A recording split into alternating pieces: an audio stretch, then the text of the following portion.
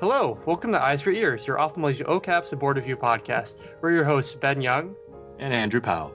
Just a quick reminder that this podcast is for medical education purposes only, not to diagnose that thing on your eye. We're ophthalmology residents who figure that reviewing for OCAPS, boards, or clinic is better when you don't have to do it alone. Each week, we review a high-yield topic and talk about the why and the how.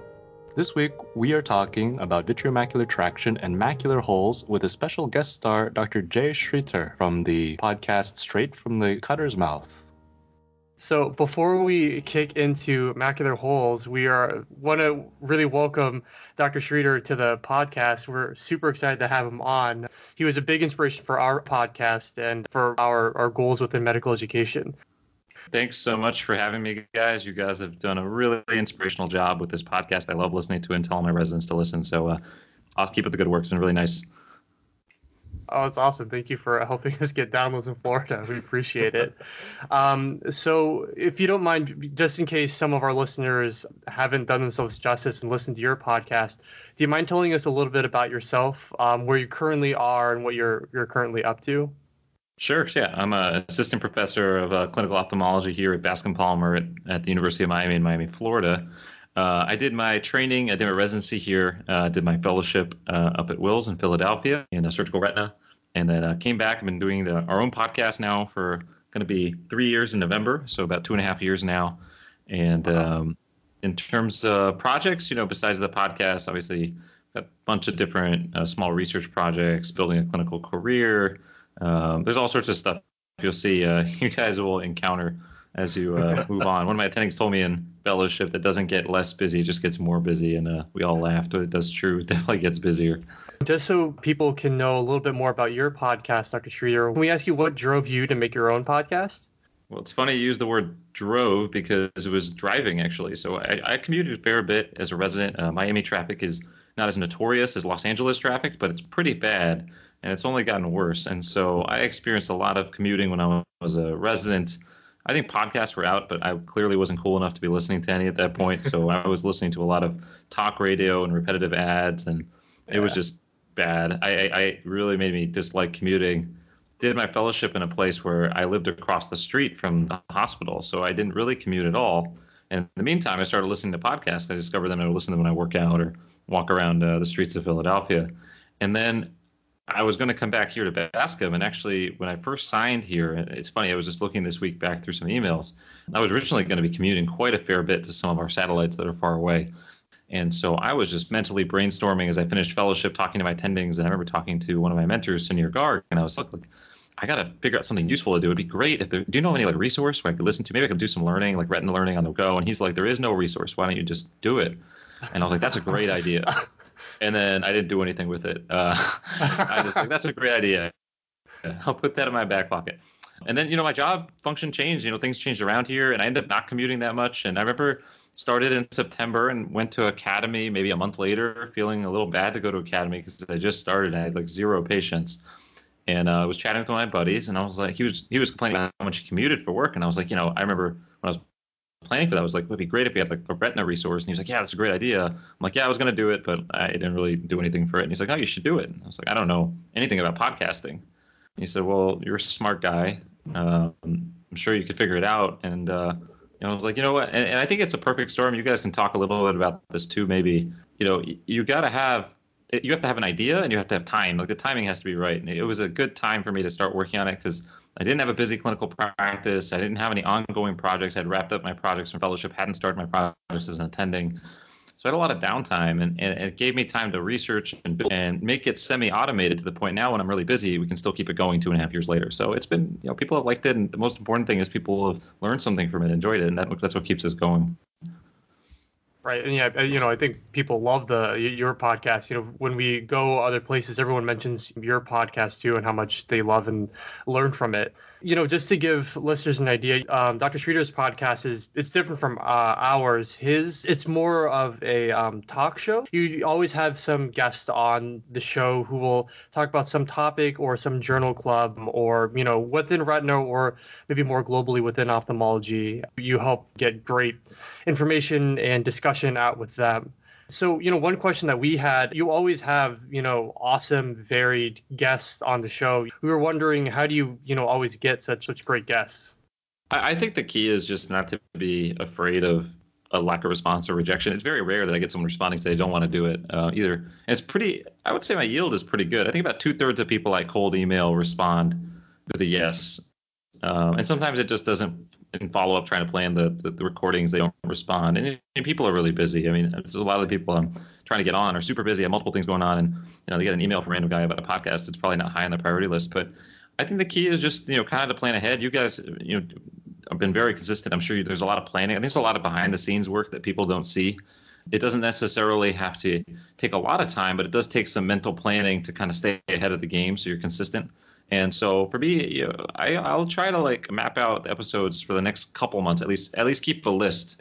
And sometimes the chronology changes. It's a little different than you guys because you're going through different OCAPS topics and you can kind of mix and match. But sometimes something comes out that we need to talk about, or I'd like to talk about sooner, or it's more timely or to release it now than later. And so sometimes people record with me and then 2 months later their podcast comes out. But yeah, I think the biggest thing is just reaching out to people. People are overall very receptive to the idea. I think just depending on the generation you're reaching out to, some people just need to be explained what a podcast is and what it would involve. And, once you explain, it's just basically a phone call and you're just going to chat. And we definitely do a much more less structured than what you guys do. Your guys is much higher yield from that standpoint. We're just, we're like the line at what is the original prototype? We're like the Apple II, and you guys are like Windows. No. So getting bigger and better over time. Except right now, because I'm hijacking your show, and it's not as succinct as it usually is. Yeah, no, we love having you on.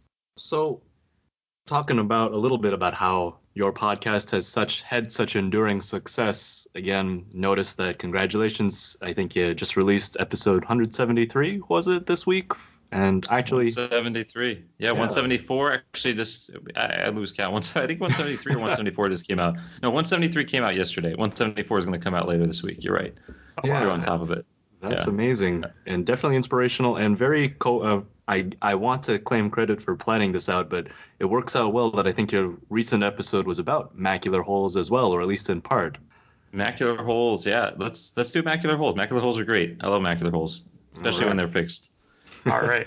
So yeah, we can get started talking about that particular topic, which is the topic for this episode today with, again, our special guest star, Jay Schroeder. We'd love to actually just spend the whole episode interviewing Dr. Schroeder, but he actually has an interview on his own podcast. It's episode 100 from Straight from the Cutter's Mouth. So if you want to hear more about Dr. Schroeder, his life and medical education, we highly recommend that episode. I just re-listened to it the other day. It's really good.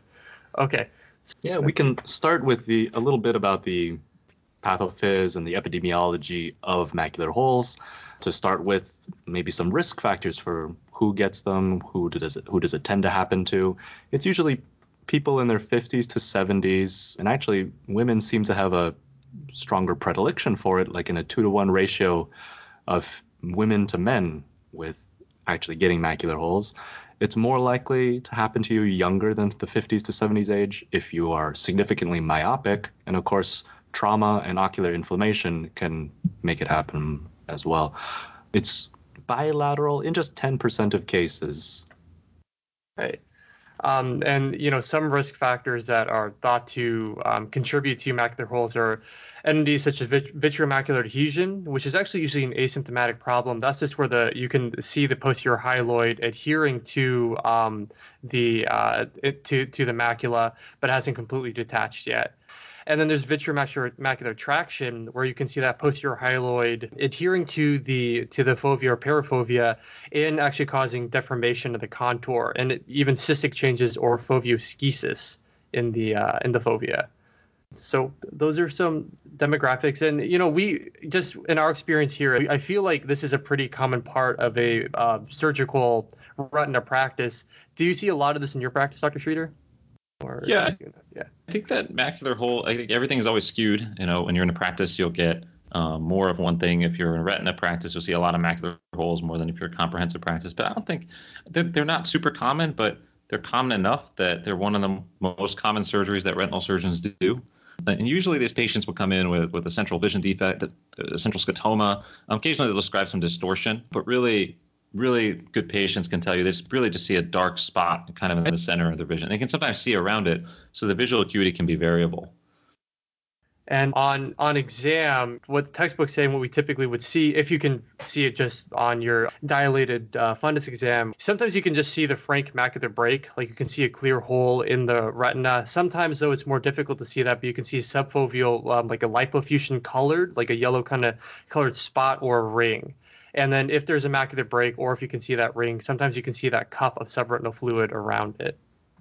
There's something that we've been taught in residency that you can do to test to see whether somebody might have a symptomatic macular hole.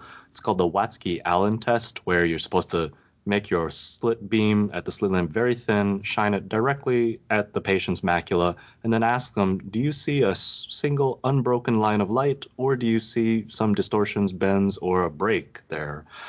And actually, Dr. Streeter, I kind of wanted to ask you about this test, the Watzke-Allen test. How useful do you ever find it in clinical practice? Because some of our attendings have kind of hinted to us. One actually gave me this cryptic kind of clue. It's like, yeah, the photoreceptors, they're not actually necessarily lost all the time. They just might be dislocated. So why would patients actually see a break? And I guess I was looking around. That got me puzzled and trying to hunt around for the answer for a while. And in some of the reading I've done, I get the sense that it's not that sensitive of a test. So patients don't always see a break, even if they have a hole. Yeah, I think Watzke-Allen is a great example of what was developed by very clever ophthalmologists when they didn't have as good technology at their disposal. So, pre-OCT, right, you're talking about, you're diagnosing a macular hole, a full thickness hole, a lamellar hole, or a partial hole, or an impending hole. We'll talk about staging in a second.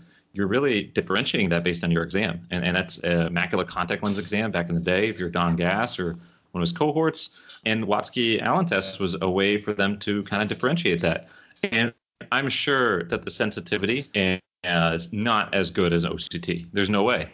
Yeah. It just right. Exactly. We see all sorts of things where patients are able to not see the break. But I think that the principle is sound in the sense that if it's a lamellar hole, then they should be able to see it. So if they see the complete line, it doesn't mean they don't have a macular hole. But if they do see that break, then it's suggestive that they do have a macular hole. And you asked if I use it in my practice. Really, I think no. I think we're probably not using it now because we all have OCT at our disposal. But if you're in a scenario like an emergency room where you had a slit lamp but maybe not an OCT, it could be helpful to kind of differentiate whether or not you're dealing with a partial hole or vitreomacular traction or an actual full hole. So I guess it's sensitive in the sense it will pick up the macular holes, maybe not specific to, they're not necessarily a hole just because they see the break. Yeah, and the bit about using it in the emergency room, I think, is really relevant, especially to residents who may be listening to this. If you have a patient with a new scotoma or central vision deficit, that's what you're seeing them. Some of you may know that Andrew is actually one of my seniors, and he came I first heard about macular holes and the Watzke-Allen test when he came in to see a patient who had this mysterious central vision loss, and we did it right there. The guy didn't have a macular hole, so it wasn't positive. I do not remember this. But yeah, it was. He explained it on the fly. It was very, very fancy. So hopefully that's of some use to residents, even if you don't use it in clinical practice very often. We kind of reference staging, right? And I think staging is something that has changed. Again, we're talking about going back to where the stage came from. These are the original gas stages that really the OCAPS tests, and there may be a migration in the future to newer staging systems. But again, these stages were incredible because they're all pre-OCT, right? So this is all staging done by Don Gass with a contact lens, just looking at 3D, how things looked, which is why there's these descriptions of how it looks in terms of stage 1 with the lipofuscin colored ring, et cetera. So I don't know if one of you wants to take us through the classic staging. I can mention the newer staging once we finish. Oh yeah, that'd be fantastic. Yeah, sure. So I guess we'll start. I guess there are kind of 4 stages, but also the lamellar hole stage. We can consider it pre-stage. Like Dr. Streeter was just saying, these are the older traditional ways that we're likely to be tested on during OCAP or board exams. So 5 in all, if you count the pre-staged lamellar hole. Starting with the lamellar hole, that'll appear on exam as an irregular foveal contour with a break in the inner fovea I guess you wouldn't necessarily see that on exam, but pathophysiologically, that's what it is. It's got a preserved photoreceptor layer, though. So while these can have decreased vision, the central scotoma and the metamorphopsias, they could also still have very good visual acuity and just be asymptomatic. Again, because those photoreceptors are actually preserved. I think, Dr. Schrader, the BCSC actually does kind of mention that this can also be termed vitreomacular adhesion, I think, but I don't know if that's actually the new kind of staging criteria you're kind of referring to with OCT in the mix. Yeah, so the new staging is essentially you either have vitreomacular adhesion on OCT, where there's adhesion of the posterior highlighter vitreous to the foveal contour, but there's no distortion or loss of the foveal contour. Then there's vitreomacular traction, where there's that adhesion still, but there's loss of the contour. There's some sort of tenting, and that can range in severity, where there's mild loss of the contour to it's actually tented up. And some people, this may be what we refer to if it's really kind of putting traction as what the old staging would have called an impending hole, when there's significant traction, but a full thickness break is not present. And so a lot of times it will have an inner layer roof. And then once you get to full thickness breaks, then it's just subdivided small, medium, large, and the cutoff was size. So 250 microns or less than 250 microns is a small hole, 250 to 400 is a medium hole, and 400 above is a large hole. And the reason these numbers were chosen, and it's important to remember, is the prognosis in terms of closure rate and the options available are different depending on the size. So in general, the larger a hole and the more chronic a hole, the less likely it is to close with whatever intervention you're doing. So that's just something to keep in mind when you see these in terms of what are kind of the treatment options going forward. Appreciate that rundown for the new staging system. Just to be comprehensive and go through the old staging, just in case it pops up on a question again on a test, we've talked about lamellar holes again as kind of maybe analogous to the vitreomacular adhesion stage in the new system. The impending macular hole, which you mentioned earlier, is again the stage one, or in the old system, where there's loss of foveal depression and where the vision was said to before kind of range between 20/25 to 20/60. This is in the newer staging system, I think, what you refer to as vitreomacular traction. And actually, what we've read is that this resolves by itself half the time. So maybe treatment is, I guess, geared, like you said, towards those larger sized holes, or at least those with advanced stages in the old system. Okay, Ben, do you want to take us through the old system stage 2 then? Yeah, sure. So stage 2 is a full thickness break. So not just traction or adhesion, but a full thickness break that's less than 400 microns in size. There may still be an inner layer roof. So maybe a hole with like a little roof over it. So it doesn't, no, it's not 100% full thickness, but it still can be considered a stage 2 macular hole. Stage 3 is greater than 400 microns inside. They usually will have a cuff of seminal fluid in that case. And then a stage 4 is when they have a stage 3, so greater than 400 micron in size hole with a PVD and a Weiss ring. And also, just in case it helps, to help gauge off the cuff what size these structures might actually be, to reference the central retinal vein, its width is about 125 microns wide. So maybe if you stack a couple of those imaginary ones in your mind together, you can kind of figure out how wide the hole is that you might be seeing. Good. And, in terms of a differential, there's not much in the differential. There's such thing as a pseudo hole, which can appear like a macular hole at the slit lamp, but on OCT you find it's not actually a hole. It just may be a foveal depression with steep borders due to an ERM or some other cause. Otherwise, a macular hole is typically a macular hole unless there's something else you have to add to that, Dr. Schrader.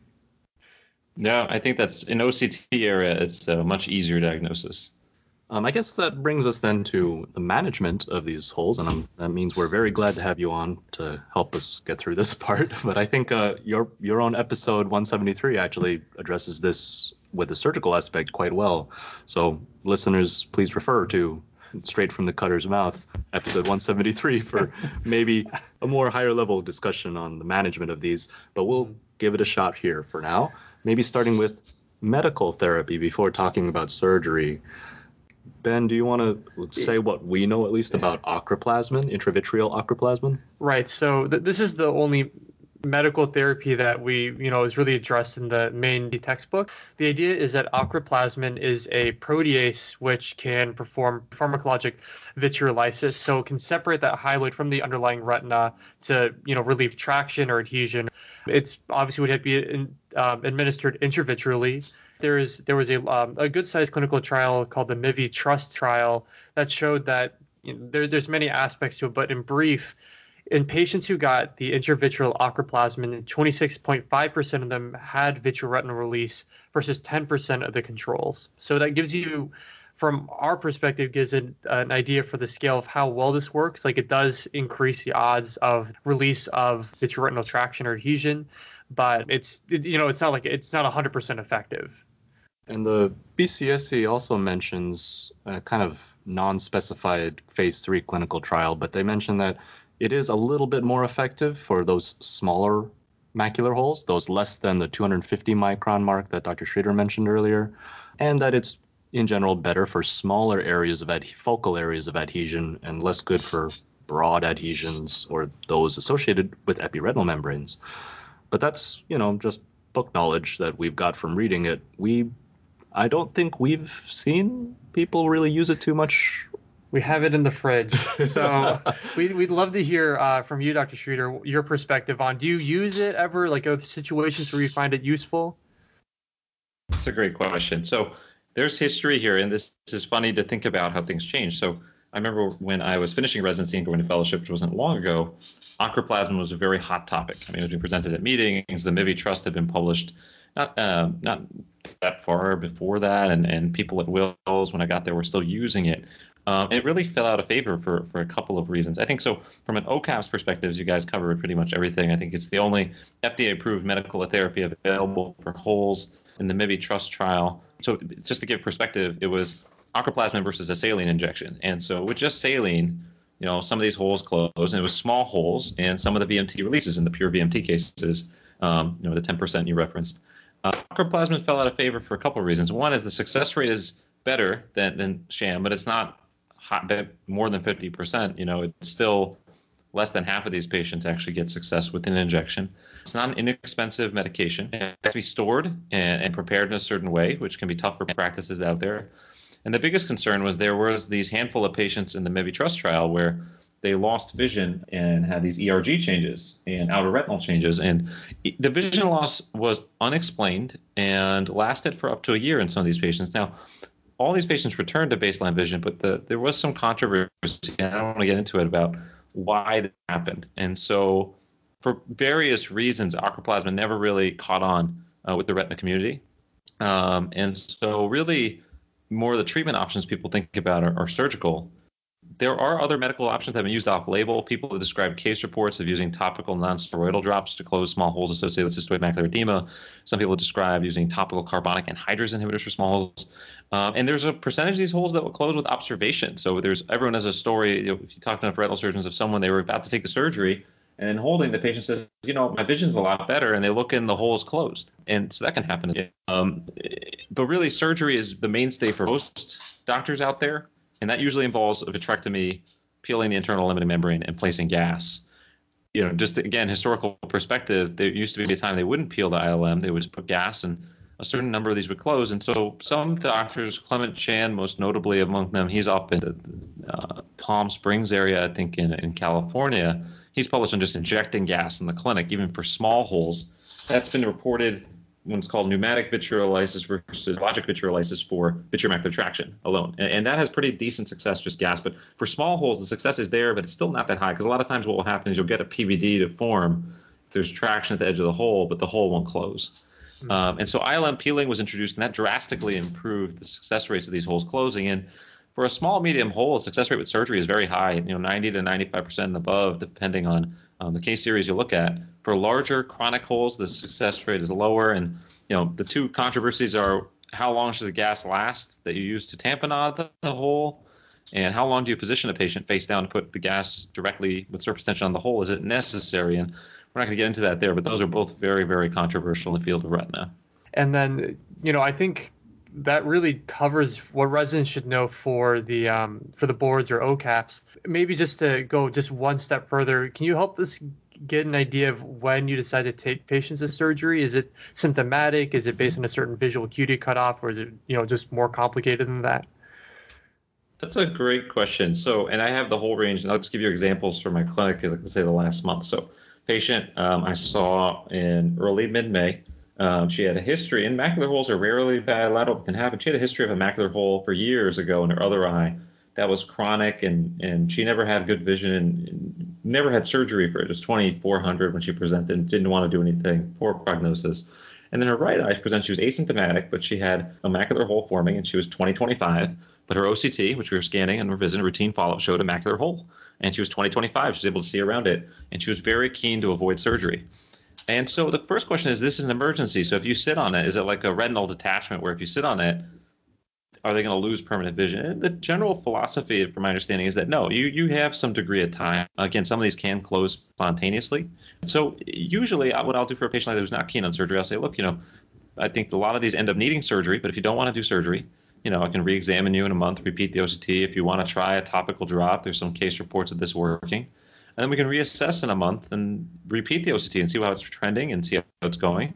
And just understand that there's a chance that you may need surgery soon after. Because if their vision's dropping the next time you see her, and she came back and her vision had dropped to about 20/40, and she was symptomatic at that point, and she wanted to do the surgery. And I said, okay, we're going to get it done within the next week or two, so not delay it too much. But macular holes aren't an emergency in the context, but generally I try to do them within about 4 weeks of presentation or onset of symptoms. That's kind of an arbitrary cutoff. You could probably extend that further. I've had patients, for example, who were referred by outside doctors who went on vacation before I even met them and came back months later and had surgery and had good outcomes. But generally, if I had a macular hole, I'd probably want it done within a month. But you're right. If they're generally symptomatic, but if they're not symptomatic, just like anything in ophthalmology, you have to think hard about whether you want to take an asymptomatic patient to surgery, unless you really think the prognosis is going to be grim if you don't. Awesome. That's great. Thank you so much, Dr. Schrader. And I think we had a bit about the utility of internal limiting membrane peel, but honestly, again, episode 173, Straight from the Cutter's Mouth, goes into that at a much higher level. Maybe we can defer to your episode for that part. Right. Yeah, I think for small and medium holes, people generally agree on what to do. I think it's for the larger chronic holes. If you ever go to a retina meeting, you'll see whole sessions on different techniques, and there's probably 10 or 15 different techniques people have invented for those large chronic holes. And unfortunately, they're not common enough to know which one's the best technique. You just have case series, case reports, small series. So there's different options, though, and that's what's nice about retina. There's always tons of options for many conditions, and that's definitely one of them. Okay, great. All right. Well, that brings us to the end of at least the book stuff on macular holes, at least in the BCSC. And we're very grateful to have all of that book knowledge supplemented by actual clinical experience and expertise with Dr. Jay Schrader. Again, check out his podcast, Straight from the Cutter's Mouth. Very successful, one of the longer running, highly listened to ophthalmology podcasts out there. Thanks so much for doing that. It was great. We really appreciate it. And we're going to include a link to his podcast, Straight from the Cutter's Mouth, a retina podcast, as well as the links to his website and to his Twitter in the episode description. We highly recommend you check it out. It's my #1 podcast when I drive or commute. And that's all we have. Take care and have a great week.